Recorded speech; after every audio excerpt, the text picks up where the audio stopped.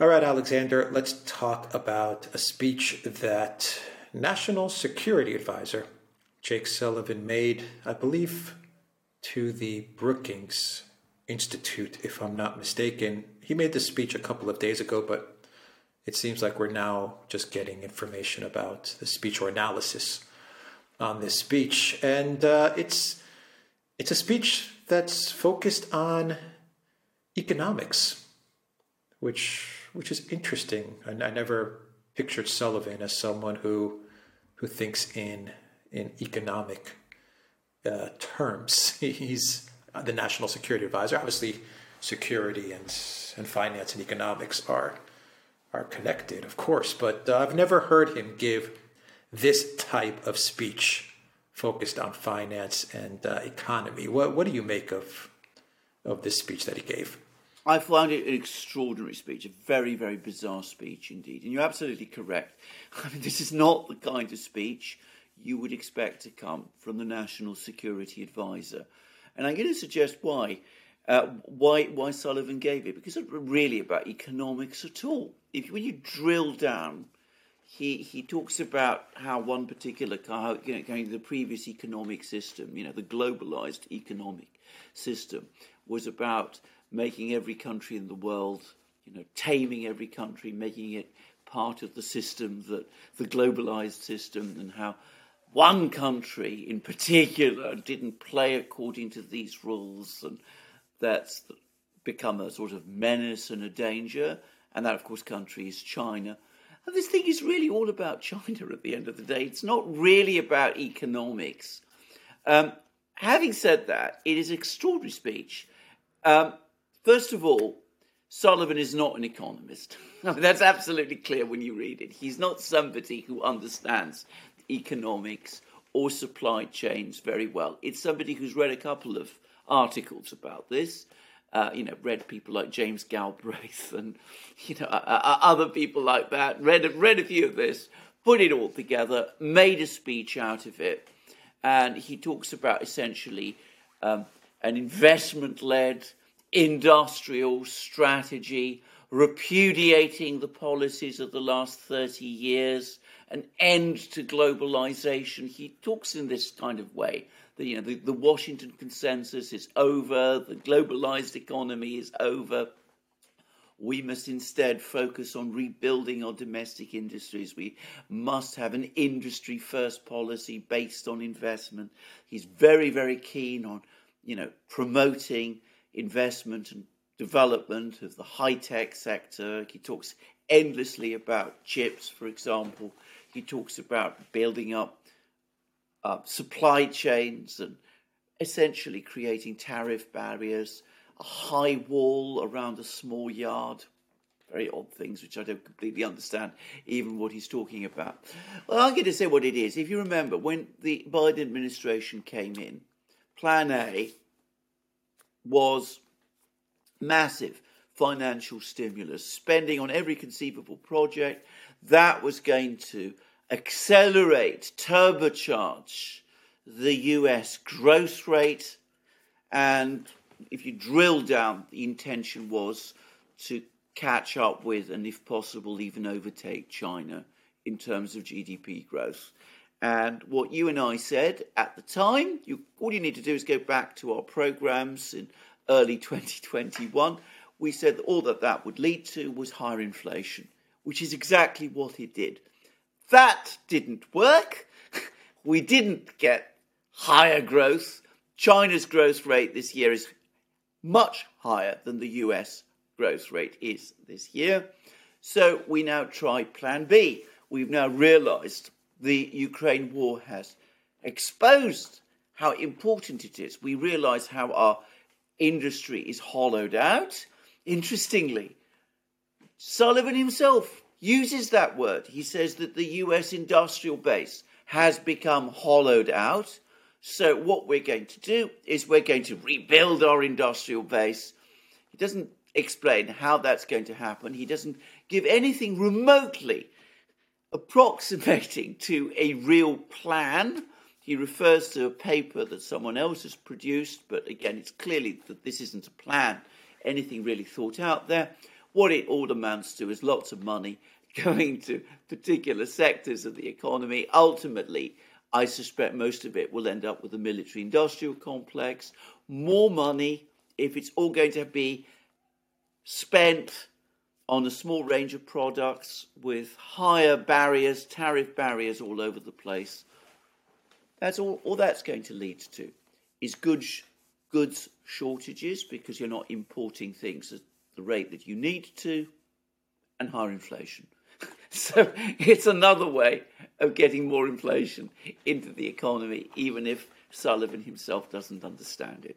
But that's what he's going to do. If you really want an industrial policy, you would go about it in a completely different way. You would, first of all, want to build up a political consensus behind it. That means talking to your adversaries, not going on all the time about, how terrible MAGA is and what a threat to democracy it is. You'd need to reach out, build a consensus, because logically, this is something that has to be carried out over many administrations. You're not going to just do it overnight. You'd have to bring in companies, you'd have to get engineers together, you'd have to get some kind of planning system worked out. This would be a project, as I said, for decades. But that's obviously not what Sullivan understands. He wants to do it all in a hurry, 4 years in, sort of 20 years in 4, or whatever the famous slogan from Brazil was back in the 50s.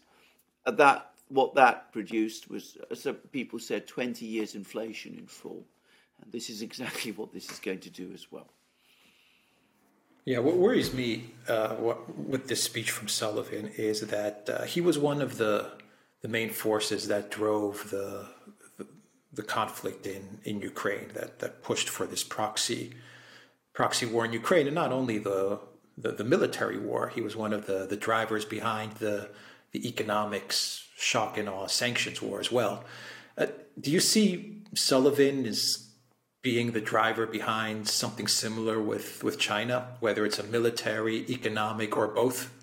Well, this is exactly what this is all about. As I said, this speech is really about China. It's about competing with the Chinese manufacturing colossus.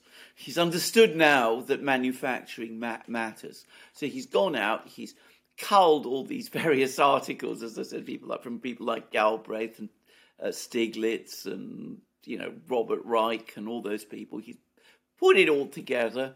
He's come up with this very incoherent speech.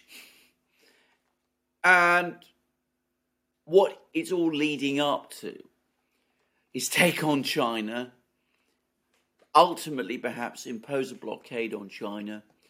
We're not going to be as dependent on China as we were. So if Chinese goods don't reach American markets, that won't be a problem because we'll have rebuilt our industrial base. And we'll have done that, presumably, by 2025 or 2027 or whatever date Sullivan has chalked in as the moment for the showdown with China. That's all it's about, ultimately. It's not really about, as I said, changing America's economic system. And you're absolutely right. The administration is even more fixated with China now than it was with Russia, to a dangerous extent, that they are seeking a confrontation with China. And this half-baked speech is a half-baked plan to prepare for that confrontation economically. Yeah, I have to say that Sullivan giving a speech like this to me signals that much of these DC warmongers are kind of tired of the Ukraine project. It's almost like they're tired of this of dealing with this thing. Let's move on to something else now. Yeah, no, well, that's that's kind of the sense that I'm getting. That okay, we were doing this and that in Ukraine. Okay, it didn't quite work out or whatever. Let's now move on to the next thing because this one looks even more interesting. Yeah, this is exactly what it is. And, Ukraine hasn't worked out quite as we expected. The Russians proved more resilient than we thought. The economy there didn't quite collapse. The victory wasn't achieved on the battlefield. So, we still got to carry through our grand plan, whatever that is, secure US hegemony for the indefinite future. And so we'll take on the Chinese. And we've got this huge navy. We can blockade China, bring it to its knees because they depend on all these imports of commodities, food, oil, all that, and at the same time we'll build up our industrial base, and we'll see that off. And of course, we don't really consider what war with China means, or what its implications would be, and we don't really take into account any possibility that the Chinese might be listening to what we're saying and might be preparing for it. And of course, the Chinese will be reading Sullivan's speech, just as they read Janet Yellen's speech the other day, which was even every bit as crazy, by the way, in my opinion. Anyway, they're going to be taking precautions. They're going to be preparing for this confrontation, which they see is only round the corner. So, how is the U.S. economy? I mean, another bank? Yeah, First Republic. Yeah. I'm going to say it's. I get the sense that we have a festering crisis building up in the financial system because of these interest rate increases. But also, I suspect we're also now starting to shift towards a recession. There's two reasons why I think this. Firstly, I mean, I'm not a person who reads all the numbers, but apparently lots of figures now for money supply, falls in money supply, are pointing to a recession coming. And we see what looks like falls in some of the PMI figures, and they seem to be pointing towards a recession. The other thing that I think points to recession is that oil prices, despite OPEC plus cuts, are remaining soft. And that suggests to me that people are not buying, oil because they expect oil consumption to fall rather than rise. And the reason they must expect that is because they expect a recession is on the way. So it looks to me like we're probably heading towards a recession.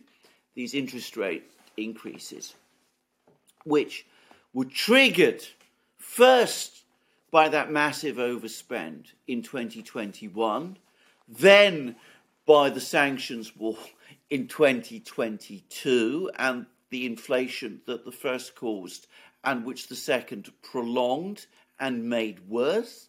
So these interest rate increases are having the effect, not so much perhaps of bringing the inflation rate down, but of undermining the economy and bringing about a recession in the economy and exposing the cracks in the financial system. By the way, in that speech, Sullivan himself spoke about cracks in the economic system. Though he didn't really explain what they were, but there are clearly cracks in the financial system. There's clearly excessive indebtedness and there's liquidity problems. There's already talk of a credit crunch. And, we could be seeing recession perhaps in the autumn, winter, which, by the way, if it happens, I would have thought would be very, very bad news for the Democrats and for Biden going into the 2024 election. Yeah, that's why they're going to do everything in their power to make sure it doesn't happen. Yeah, absolutely.